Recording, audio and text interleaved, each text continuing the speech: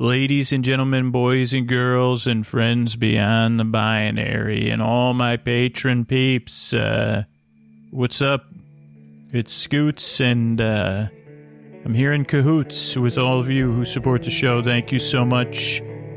And let's get on with the show. Hey, you up all night tossing, turning, mind racing, trouble getting to sleep, trouble staying asleep? Well, welcome. This is Sleep With Me, the podcast that puts you to sleep, or is here while keep you company while you fall asleep. We do it with a bedtime story. We throw in a bonus meandering intro. I guess I'm in a little bit of a silly mood. We do it with a bedtime story. All you need to do is get in bed, turn out the lights, and press play. I'm going to do the rest. What I'm going to attempt to do. I think I just buffered. I don't know if anybody heard that, but that was live buffering.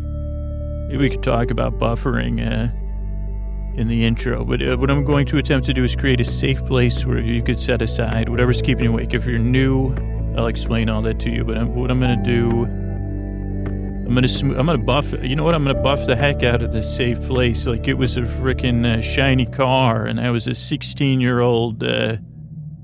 With a shine, I guess if I was a 16, maybe let's just pretend though. If I was a 16-year-old with a shiny car, probably you should buy a lottery ticket because that's not gonna the odds of that happening, of me having anything that unless they've invented permanent shine. Here, that's another thing we could talk about and maybe market permanent shine. But I got to talk to the new listeners. Now I have both my hands have fingers crossed, and I don't even remember what the first thing was. Permanent shine and something else. Oh, buffering. Oh, I guess there's a difference between buffing and buffering, but I'm going to buff this safe place up. I'm going to pre-buffer. I'm going to have the biggest buffer. I'm going to cache the heck out of this safe place while I'm buffing it, so there will be no buffering. Super cached. Sleep with me. The podcast that has a safe place that's been buffed and super cached, and which puts the podcast that puts the buff in buffering. I'll say that in another intro probably. Okay, so if you're new, I'm going to send my voice across the deep dark night. I'm going to use lulling, soothing, creaky dulcet tones, pointless meanders, goofing around. Friendly, warm banter, ideally. Some people, you may not be able to receive it that way, and that's okay too, but I'm really here to be your boyfriend, your friend in the deep dark nights, to keep you company while you fall asleep. And you may say, if you're new, what's that you say? I thought this was a podcast to put me to sleep. And I'd say, well, it's a turn and phrase. Really what I do is take your mind off of stuff and sit here as your companion, stay at your bedside, walk at your side, whatever you're comfortable with, while you drift off into dreamland. I'm kind of like the caretaker. Really, you could take whatever's bugging you and just that's what not only does the super cache handle the caching stuff, it can handle all that crapola that's been keeping you awake. So go ahead, put it in the super cache. Plenty of room. Did you notice our super cache comes padded? And we found out here at the Buffering Institute. What was the first thing I said that I said I should come back to? That I thought it would be a good book title. Permanent. Yeah. At the Permanent Shine Institute, we discovered that increases the ability to debuffer at 87 tetrahertz, as we say here. That's a joke. That's an inside joke at the Institute. But I got to get back to let me put some permanent shine over on you new listeners. So if you're new, it's a podcast you don't need to listen to. Believe it or not, you may have figured that out already on your own because you're a bright person. You don't even need my permanent shine, but, if you want some, here you go. I don't know why. Permanent shine should probably come with a more brighter voice than here you go. But that's a chill voice. Permanent chill, permanent shine. They come together as I buff away. Also, I get distracted. But so, like, you don't have to listen. You can just kind of listen. You can you can lower the volume. You can listen. You can fully listen or you can barely listen. There's no wrong way to use this podcast. And so you don't really need to listen to it. And as I said, I'll be here while you fall asleep. It only puts you to sleep, I'm going to be here about an hour. So you have plenty of time to fall asleep. So there's no pressure, free, listening free. Structurally, you've been here this long, but the show starts, with about 6 minutes of business. Then, we have the intro, which we're in, I don't know, usually they're around 12 minutes. I haven't looked at how long this intro is yet. I'm peaking now. Oh, wait, I have a different battery today. So to save battery, my display's off. But yeah, we're about halfway through the intro. Usually around 12 minutes. Then we'll do a story, episodic serial, it's an episodic series, a bedtime story after that. And then we close out the show with some thank yous and some good nights. So you have plenty of time to relax here in this well-buffered space. How about that? Buffered,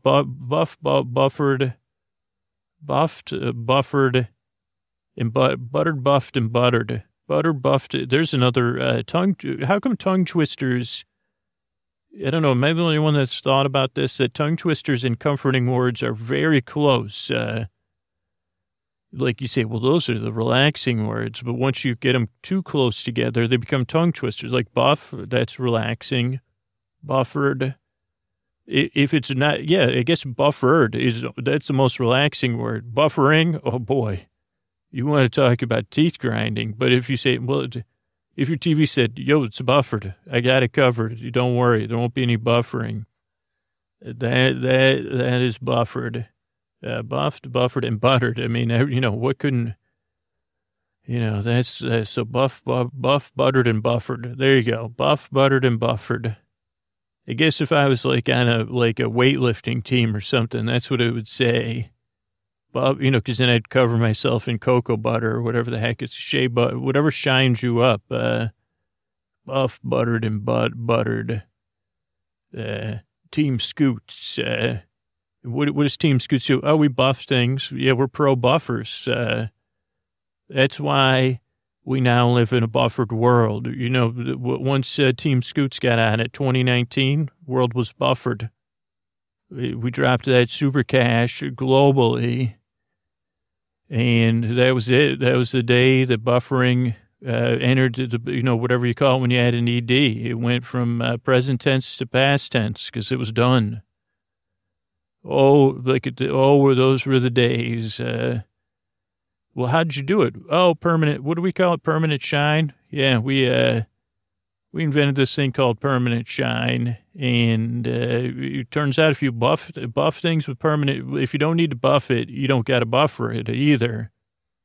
And it's complicated. It involves electronics and solid state things. So probably also we repurposed some particle colliders, and that's how we did it. Permanent shine. That's what we call it. It was Project Permanent Shine when it was top secret. And if you don't mind me saying, it's pretty revolutionary. Okay, so you're saying that you used a bunch of nonsense to buffer things permanently.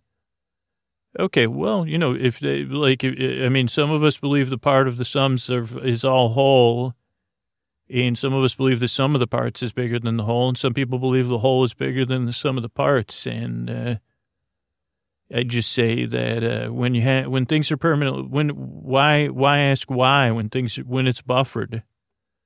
Well, we do have a question here. Okay, go ahead. One more question from my internal press. Why did you feel the need to have every device everywhere declare things were already buffered? Oh, well, that's the easy question. Thanks. And it's a legitimate question. And I acknowledge that. And you might say, hey, why say it's buffered? And someday in the future, there'll be people that never heard of a buffer. And then we won't need to tell them it's buffered. But this puts people at ease, just like the sleep podcast I used to do. before, I became, before Muskie took me under his wing. And I said, he said, buffer. He said, permanent sunshine, sign me up. And I said, you know what? Maybe we could bore some permanent sunshine. I said, actually, it's a permanent shine, Elon. But anyway, I got to get back to the podcast intro. I got to cut this press conference short. Thanks for the great questions. And yes, the world will be buffered one day. Buff, buttered, and buttered. Buffed, whatever I like to say. Thanks, everybody. All right. Hey, I'm back. So it's a podcast that puts you to sleep. You don't really need to listen to it. Don't have to take it seriously. I want to make bedtime something you can breathe in, you can relax. Maybe you could barely laugh, or in the perfect world, things would be buffered, including all the stuff around sleep. You could just, like I said, drop all your sleep stuff in my super cache and let me worry about it. While you drift off into dreamland. And until that day, I hope this podcast, can, in its stead, once I get the rest of that sorted out, with the permanent shine and the buffering and the caching, for now, let me just keep you company and distract you. Now, this podcast doesn't work for everybody, so give it a few tries. That's what most listeners say. If you're skeptical, why wouldn't you be? I mean, I don't know what you might say, what the heck did you just talk about? Because it does sound pretty good. And I say, well, yeah, we're getting close. I don't know. I hope I can help you fall asleep. That's all I can say. I appreciate you checking this podcast out. Thank you for coming by. And I really hope I work very hard and I yearn not only to help you fall asleep, but to make you look forward to bedtime. Thanks. Hey everybody, it's Scoots. It's a Tuesday. I guess it's a trending Tuesday, but I was thinking of snow as the holiday season settles in, and I talked about leaves, and I think I've talked about snow in a couple different ways on the podcast, so maybe we'll talk more about it. But I don't know if there's nothing I want to get off my chest about snow.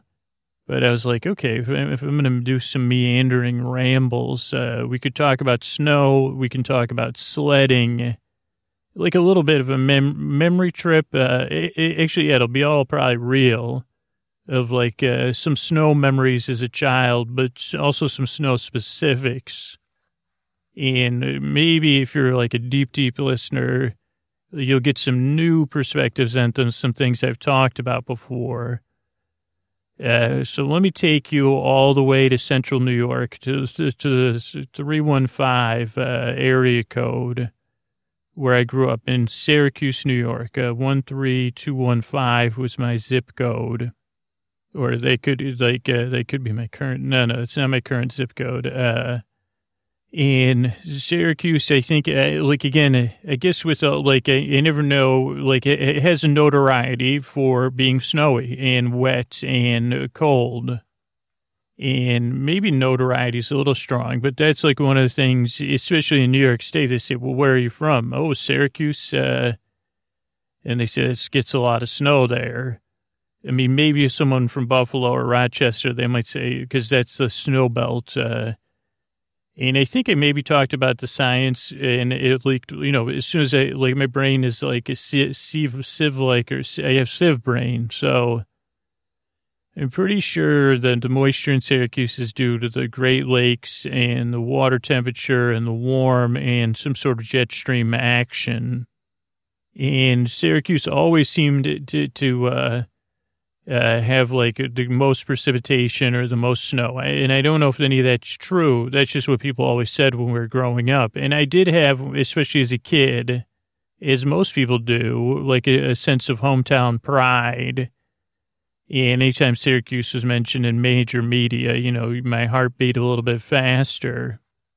So anytime, they were I said, that's right. I'm so proud of that. My city just happens to be in a place where it gets, the most precipitation. But really, I mean, I guess the downside is, and this is probably why I moved away, is it's really nice to visit. It's probably a lot tougher to live there.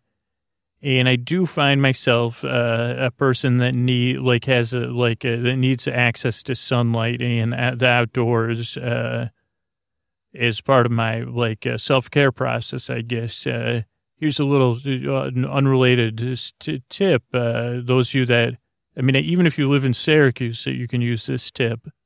And it is a sleep tip. Now, I guess it's a little bit tougher in the East, but actually you have windows, so it would be the same thing. It's as soon as you wake up, and this is something I do on and off, as soon as you wake up, ideally you get out of bed right away, as soon as your alarm goes off. That's one of the sleep I didn't know how this became a sleep tip episode, but you get out of bed right away. And I haven't mastered that part yet, but usually, because also, I don't know, I guess I'm split on that. But if I'm giving tips, I guess I don't want to give the reality, because usually I if I had a dream, I like to lie there and think about my dream, or lie there and say, well, I don't really want to get out of bed. But ideally, I get out of bed pretty quick nowadays. I don't use my phone. That's one of my new rules is don't touch that phone unless you're putting it in your pocket. And it also depends on, my bladder situation, how quick I get out of there. But then I like to make my bed. And now I don't do, I do more of a basic bed making where I try to put my pillowcases back on from whatever was going on in my dreams. The great pillow makeout or whatever I was doing, or pillow wrestling or pillow hugging. And then I will rearrange my blankets so that it's nice when I go to bed. So and I never was like this until I started making this podcast. I realized it's kind of an important thing. They say, it's one of these keystone habits, and I actually believe it. I'm not a big believer in all that stuff, but so I don't really I do make my bed. I don't tuck any sheets in. I just I'll pull my comforter off. Then I have a blanket, and then I have a sheet, and usually my blanket are pretty well aligned, so I'll just have to flick them and then flick out my comforter. So it kind of is a basic make, and that takes no time at all. And then the next thing you want to do after you visit the facilities, and if you have a pet, dog especially, it makes it a lot easier, is to go, and I'm lucky enough to live in the Bay Area, so I immediately open my back door. Sometimes even Koa lately, she says, it's too early for me, is to go outside, open the door. And I don't know if you're into heavy breathing. I don't know where that came from, but if you're into any breathing or meditation or sitting or journaling, or if you're like a Julia Cameron, a person, or some, AM writing or morning pages, or just sitting and listening, is to get outside. And I know sometimes I'm up before the sun just because of the, time change hasn't happened. When you hear this, it should have happened. And I'm not a morning person. That's the other thing, but I don't really have a choice because I have too much, I got stuff to get done. But to get access as the sun rises, I hear that's good for you setting your clock. As soon as you get outside, I spend a few minutes, and I just try to listen to the sounds, or if there's birds or something to look at, or trees, or listen to the freeway, listen to the Port of Oakland, maybe listen to whatever other sounds I'm hearing. But I get a little sun, even if it's below the horizon, it's coming. And I think that's a really good way to start your day, and also to end your night. I just do the same thing because my dog's got to go to the bathroom anyway. And I found if I have which I suffer from meditation avoidance, if I do that, I say, well, this is kind of like meditating. I'm sitting, listening to the noises quietly and trying to not be distracted by my thoughts. So it's I guess it's like meditation adjacent. I don't know. Have we reached peak meditation? Probably not. I was waiting to see if Buddha was going to ring up my brain or anything. So if you live in the East, it might be tougher, but maybe you could stand by a window. Or if you have to let your pet out anyway, then you're going to have to open the door. I don't know. I can't speak to that, but that's one of the things is getting access to sunlight, or at least filtered sunlight if you're back east when it's cloudy a lot of the times. So I guess that's just a little sleep tip folded in there somehow. Okay, so back to the subject at hand. Snow, let it snow. You know what I'm saying? Let it snow, let it snow, let it snow, John. So snow, here's the things I think about when I think about snow. A lot of it is related to my bus stop as a kid that I would have to walk to, or trudge in this situation, or going sledding. So let's talk about the bus stop situation. And here's the interesting thing. Well, I don't know why I can't picture Carl and Sheila, my brother and sister, that closest in age to me. We would walk to the bus. We would take the bus to grammar. This was for grammar school. We did the same for middle school and high school. Yeah, these are grammar school memories. And so we would walk to the bus stop. And usually we would be, trying to get to the bus on time. And it was downhill. So we lived on a hill. And it was a very steep hill, which actually goes into a whole nother set of snow memories, which would be good to talk about. But so we lived on this steep hill, and so we would go down it usually to get to school. Snow, I don't know what we'd do in the rain. I guess we had raincoats. I'll have to ask Carl and Sheila about that. Hey, by the way, Sheila, I called you last night. Oh, but I couldn't figure out the freaking Bluetooth on my phone. It kept saying it was dialing your number. So I did try to call you just so you know.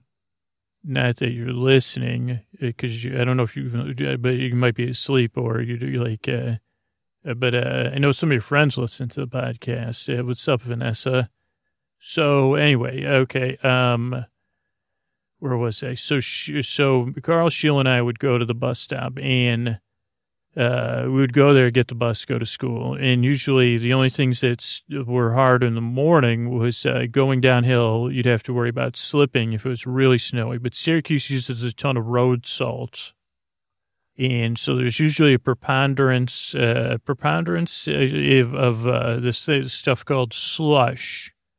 And this is much different than slushies.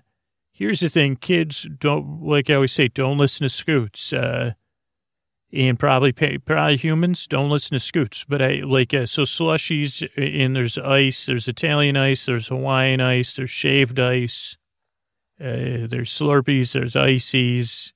Slush is much different. And I have tasted slush on many occasions, both intentionally, unintentionally, and at the hands of older kids. And I know I have the exact taste of slush in my mouth, so I'll describe it to you. It's really not that bad. Now, the idea, it just tastes like salty snow with like a gritty, almost near metallic, it's mostly salty snow, overpowering the road salt, but with a kind of, it doesn't taste dirty. It tastes gritty and a little bit metallic-y.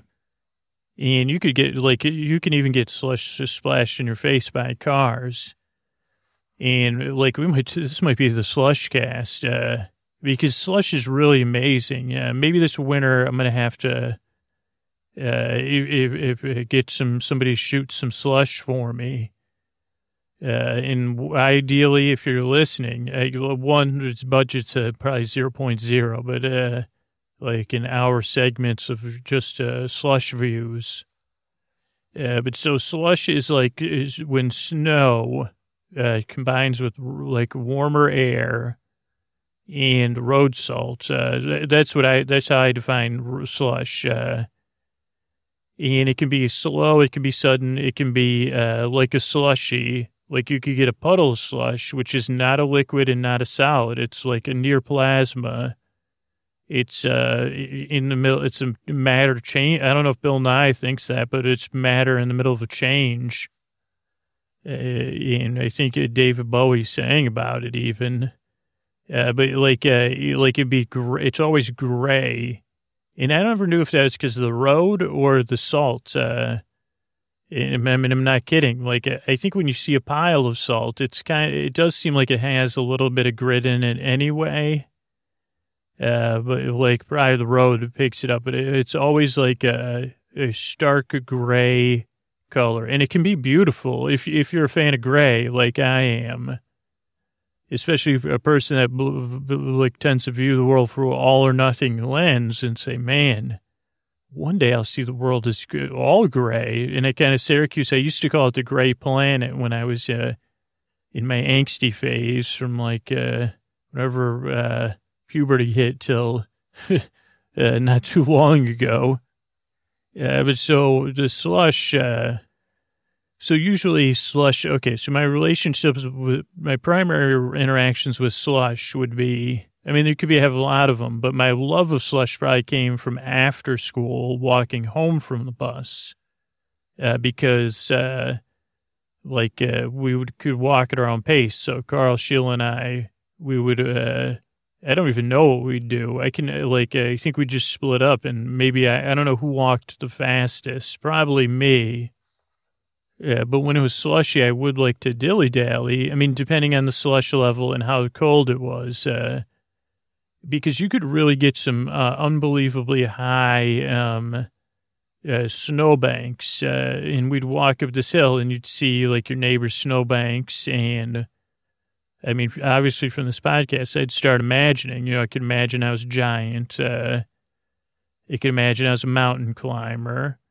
There could be other kids around, so we might be doing some snowball play or whatever.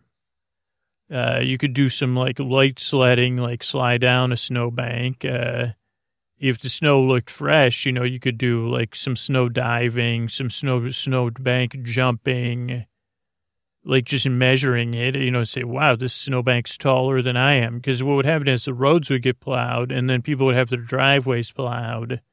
So the corner of driveways was always the best place for the highest snowbanks. I'm trying to think so that would be one thing that would distract me. I was already distractible on my way home. But then, now snowbanks are primarily made up of, correct, snow. But as you get lower on the snowbank, closer to the road, that's where the slush appears, well, in a couple places, like the primary slush occurs with the general interaction between the road salt and the snow in the ice on the road. And I would presume, and again, Bill Nye, I'd love to hear from you. No, I'm not kidding. Like this, like you probably already covered all this. But like, so as the salt would heat, I don't know how, again, a little embarrassing, but I think the salt would generate heat from just getting wet somehow by some chemical reaction, and that would melt the snow. But I guess because the roads were dirty or the salt was dirty, we don't have an answer for that, even in my brain. I guess we could presume both. That would be responsible for the gray color, but I guess it would give some body to the melted snow. Now, sometimes the ice and the temperature in the air and the temperature of the ground would be aligned to just turn to water.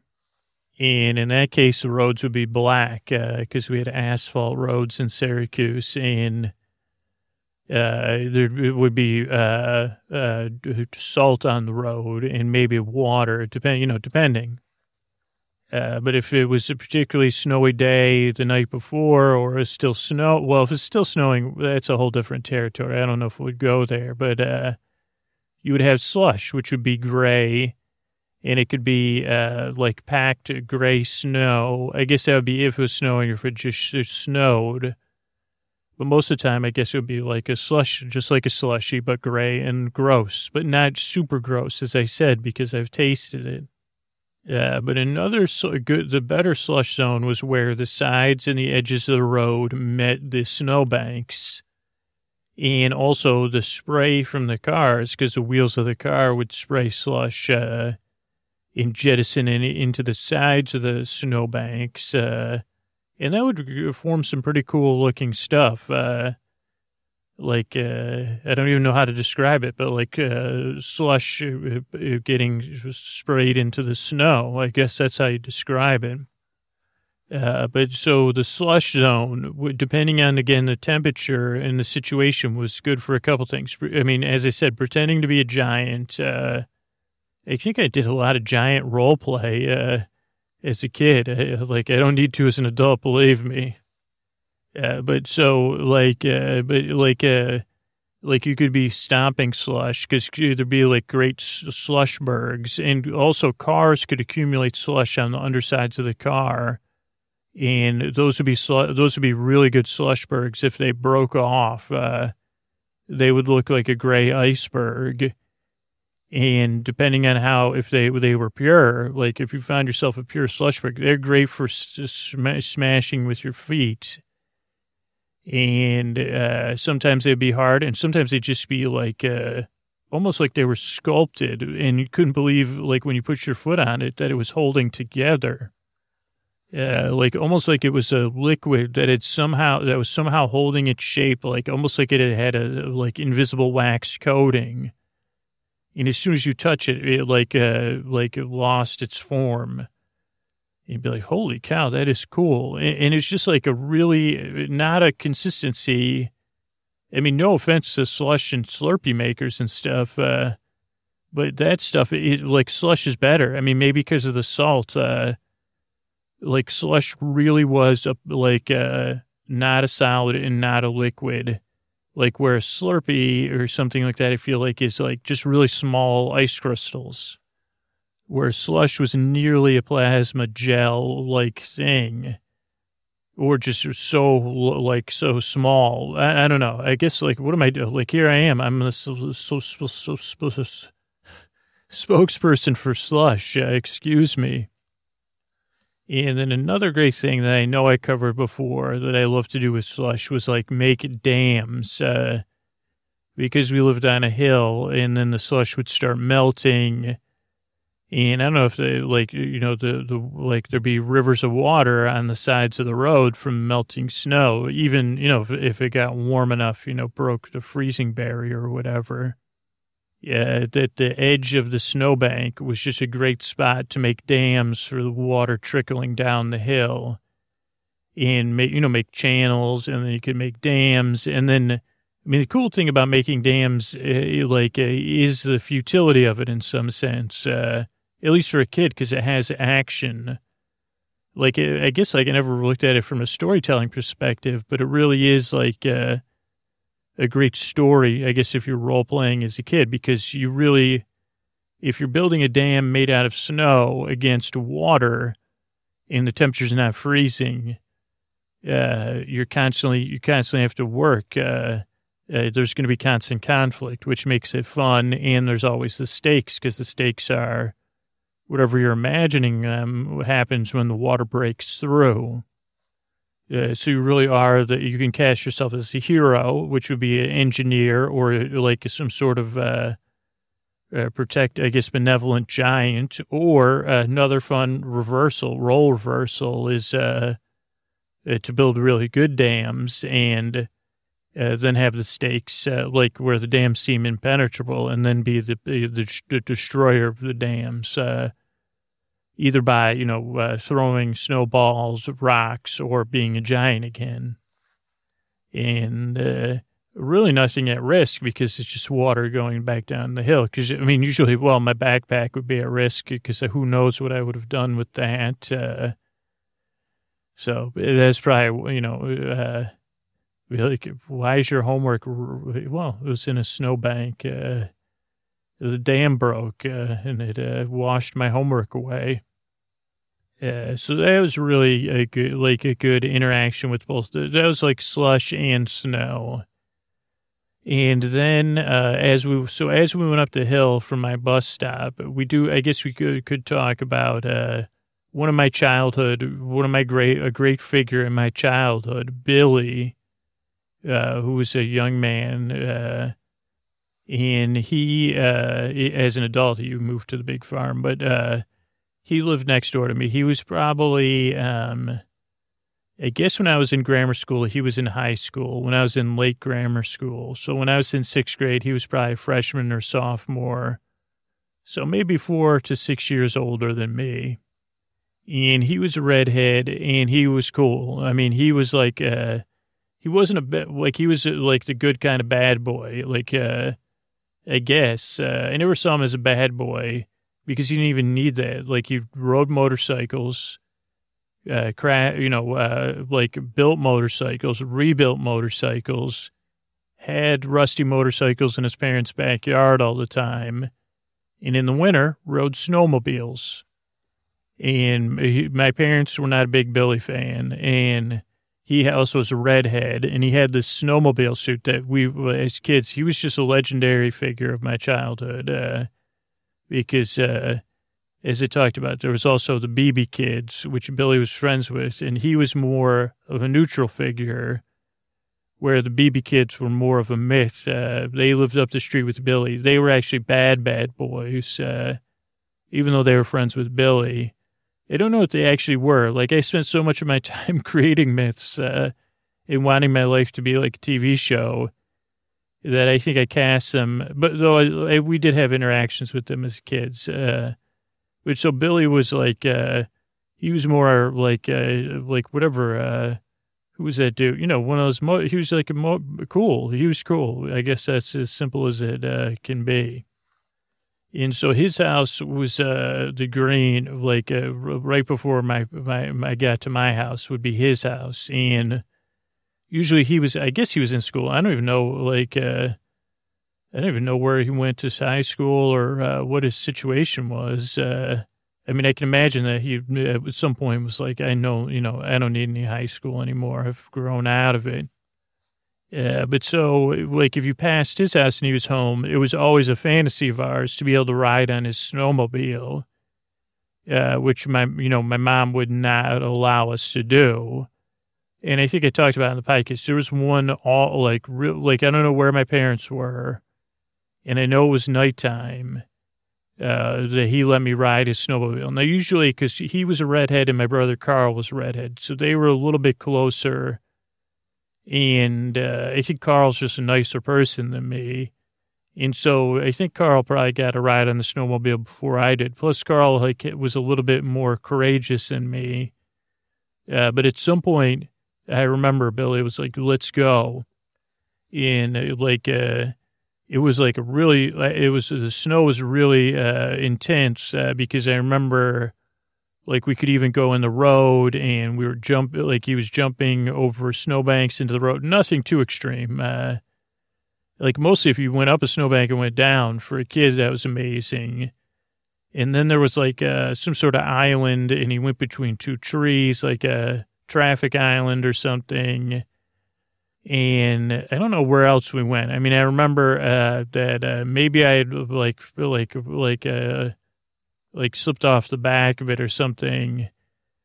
And then my mom found out. She was like, I can remember that was my only ride on the snowmobile. Though we sat on the snowmobile all the time because he always, like, just like his motorcycles, he had a backyard full of like old snowmobiles that he was working on.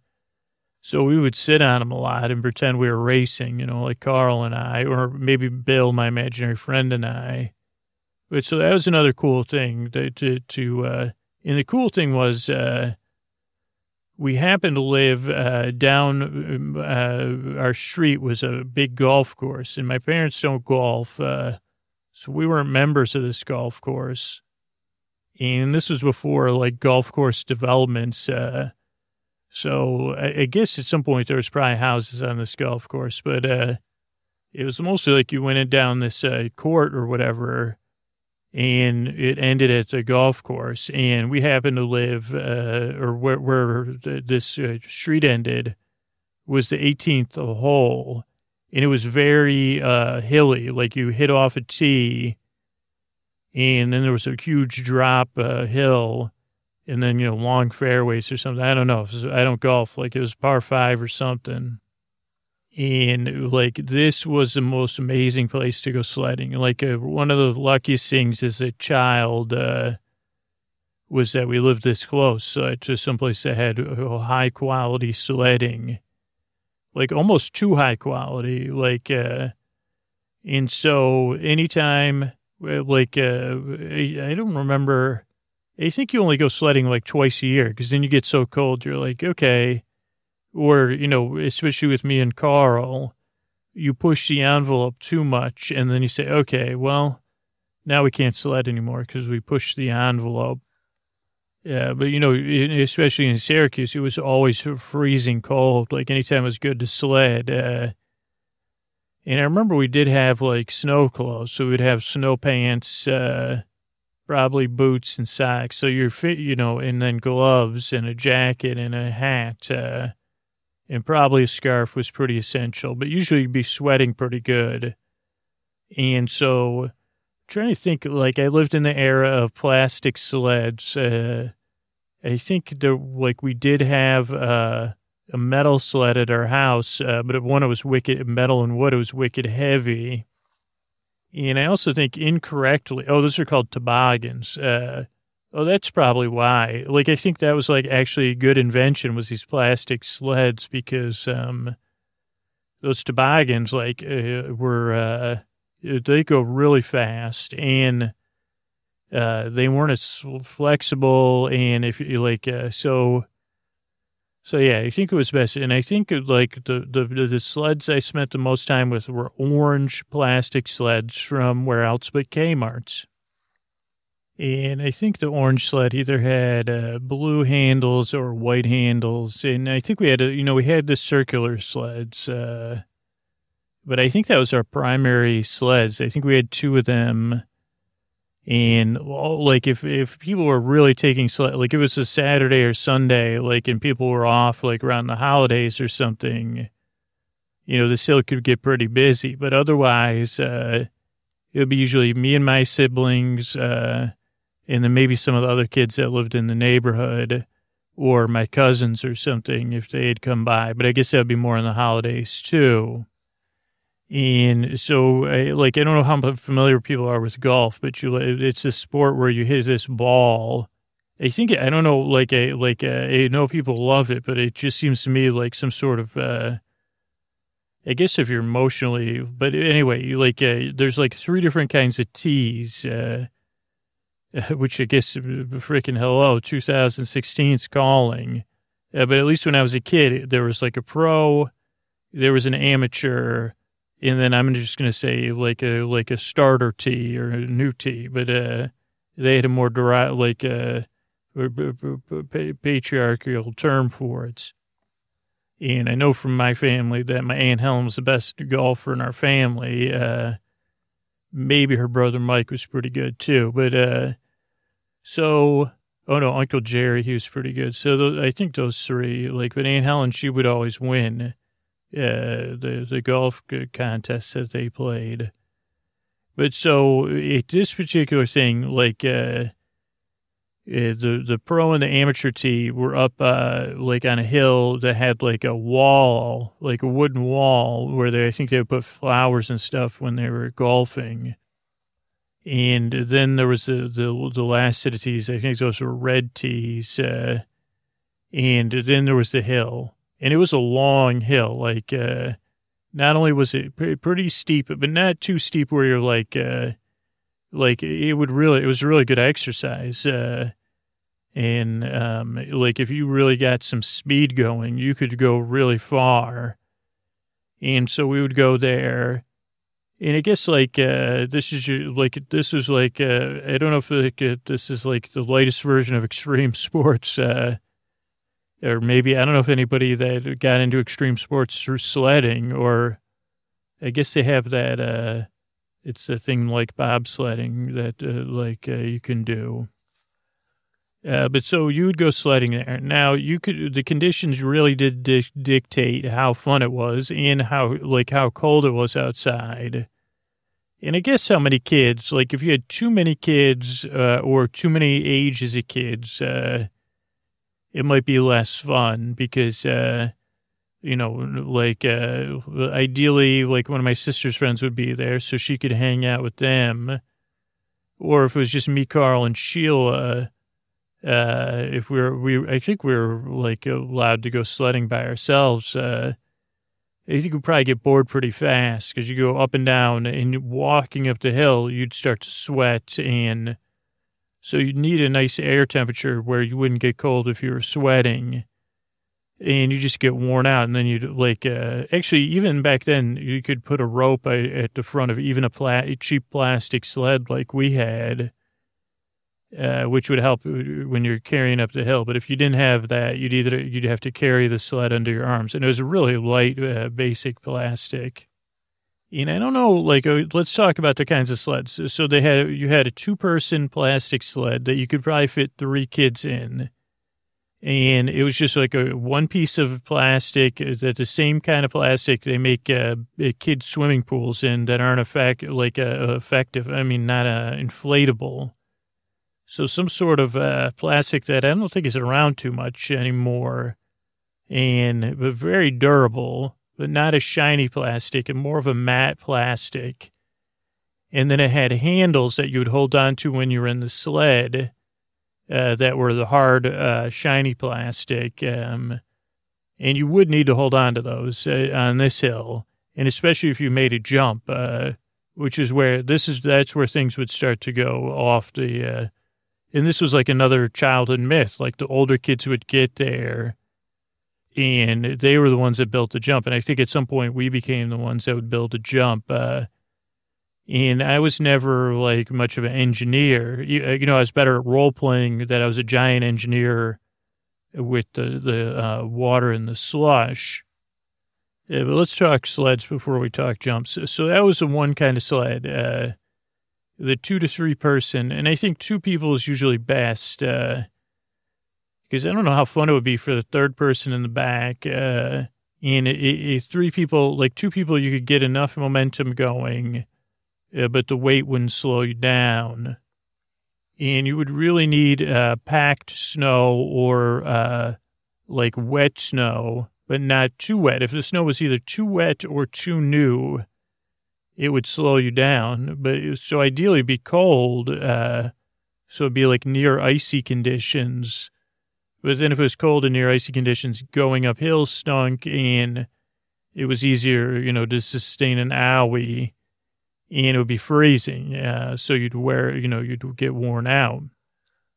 But so that was one kind of sled. Now, another popular type of sled is the circle sled, which is like a dish, popularized. I think at some point they made them of metal because I think in National Lampoons, Chevy Chase uses like an aluminum one. But by the time I was a kid, those were plastic. I don't think I had any aluminum sleds, so they'd be pretty cool.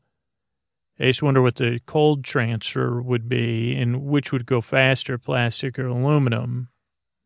And I don't remember, I think the downsides of the cool thing about the plastics, like 2-person sled, is that it's going to go straight almost no matter what. It almost had 2 runners on the underneath of it, like fins, so it would stay going straight. And you could try to turn it and like you could accidentally turn it, or like you could lean and it would do a slow turn. But otherwise it went straight. The problem with the circular dish sleds is it would just seem like you had very little control.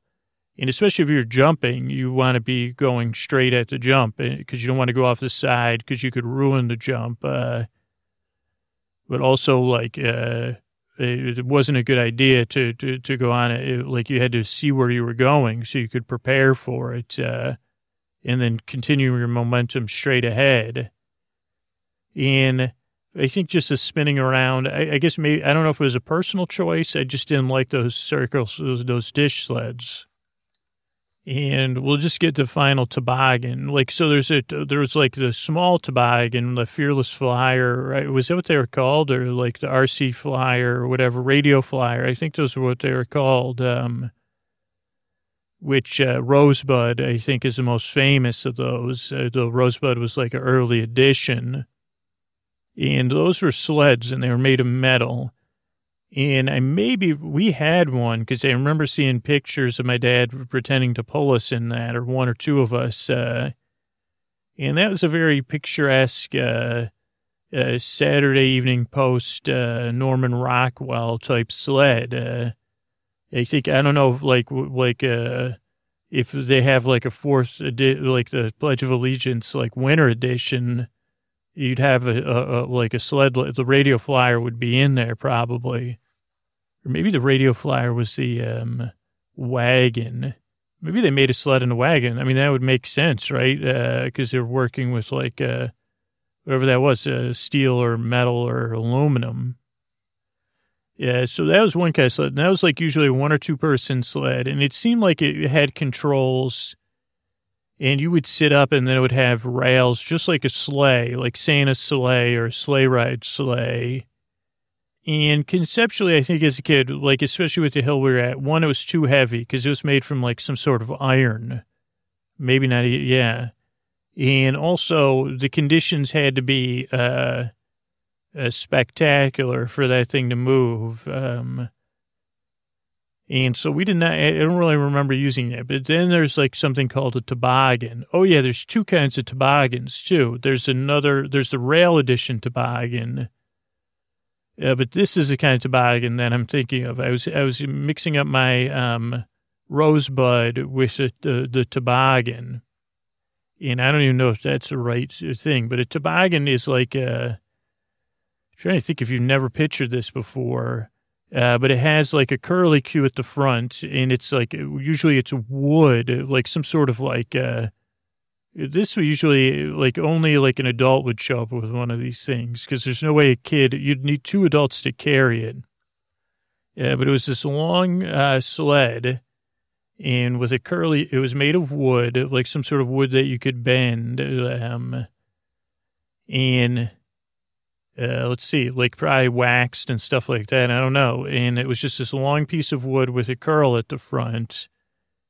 And it usually even had the one I'm imagining, I think was my Uncle Eddie's. It even had like padded seats. And usually these were like a 4, 6, 8 person toboggan. I don't know if that's the right word, but that's what I'm calling it. And you would get in it and you have no control. And the joy of it was like being in it with this collective experience with all these people. And again, I think the conditions had to be perfect. No one could get in the way because this was a piece of wood with like the weight of 4 to 8 people. And it kind of had this plow on the front. So you need everybody to be coordinated to get in it, or like an adult or a teen at the front to like launch the thing. But it would be fun, and usually, like, you'd be holding people, so it'd be fun. Like, you'd have some closeness, like, with your siblings. And maybe, like, I can imagine for very rare times feeling like a protective aspect of my siblings and my cousins or whatever. And, but that thing, then someone would have to pull it up the hill again. So that was a lot of work, and it just felt like conceptually, I don't know, like, and then there's inner tubes. I don't think there was a lot of inner tube sledding when I was a kid, that I remember. But then there was jumps, and this orange sled was made to jump. These orange or basic plastic 2-person sleds. So usually you'd build a jump. Ideally, kids had all these theories, and I used to fantasize that I could make a good jump. But the best jumps were like even seasoned, like they'd be made and then the weather would hold. So the jump would be out there and it'd be able to freeze, and then you'd be able to put more snow and ice on it. So you'd have to really pack the snow, and you'd really need a good lead in so that you just didn't crash right through the jump and like ruin it. So whoever was making these jumps really, I mean, we would try. And I think maybe, like, as we got older, maybe we made 1 or 2. But there was a couple times, whatever these jumps were made, like on this hill, you'd fly. And then sometimes you had to hold on to the sled and you had to sit upright. And, of course, people like my brother Carl would, like, jump out of the sled in midair. And it wasn't like you got so high. I think it was the first chance as kids to get high. I mean, and I'm not kidding. Like, with adrenaline and thrills, and like sometimes someone would like get a scrape or get a little sad, But it was always also like braggadocio, like, oh, just see what I did, or oh, I dare you to go backwards, or close your eyes, or don't hold on, or kids trying to go over in their saucers. So that was always nice. And there was something like very mechanically soothing, I guess, about sledding and then going over the jumps and then having to walk all the way back up the hill. And you'd be hearing the other kids going down and the noises of laughter and yelling. They kind of seemed very nice and soothing and comforting. And then the sweating was good because you'd be warm. And then at some point your extremities would get cold and then you'd go inside or you'd just be tired. But I think usually boredom or like someone crying would be the two signs it was time to go home. Though, I don't know if you're like, sometimes your fingers, your toes get cold to be like, okay, I'm done. I want to go home now. Yeah, but another really enjoyable thing about the snow is like being able to lie there, like in a fresh pile of snow. And some people would make snow angels, and that was always a fun thing to do.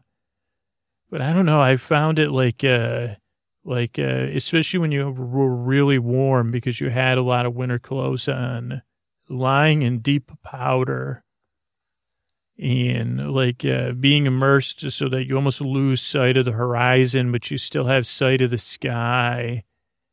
And the snow's deep enough that you can't quite feel the earth beneath you. You can only feel the snow. And even because you're below the horizon, your hearing is different and you can hear different snow sounds like crackling. And the regular sounds change, and there's something very visceral about the cold, being so close to something cold that it really is a perfect place to lay and to think about how warm you feel, with warmth all around you, and that you're cradled in something so safe and warm and nice, and you're looking off in the sky. The stage just happens to be the perfect blue. It's just some wispy clouds in the sky. And it's you're warm, you're super warm, with whatever that wool is, but you're not hot. And you see, man, this feels good. It feels like I'm I don't know, man. I just feel so good right now. So warm. So secure, so nice. Good night.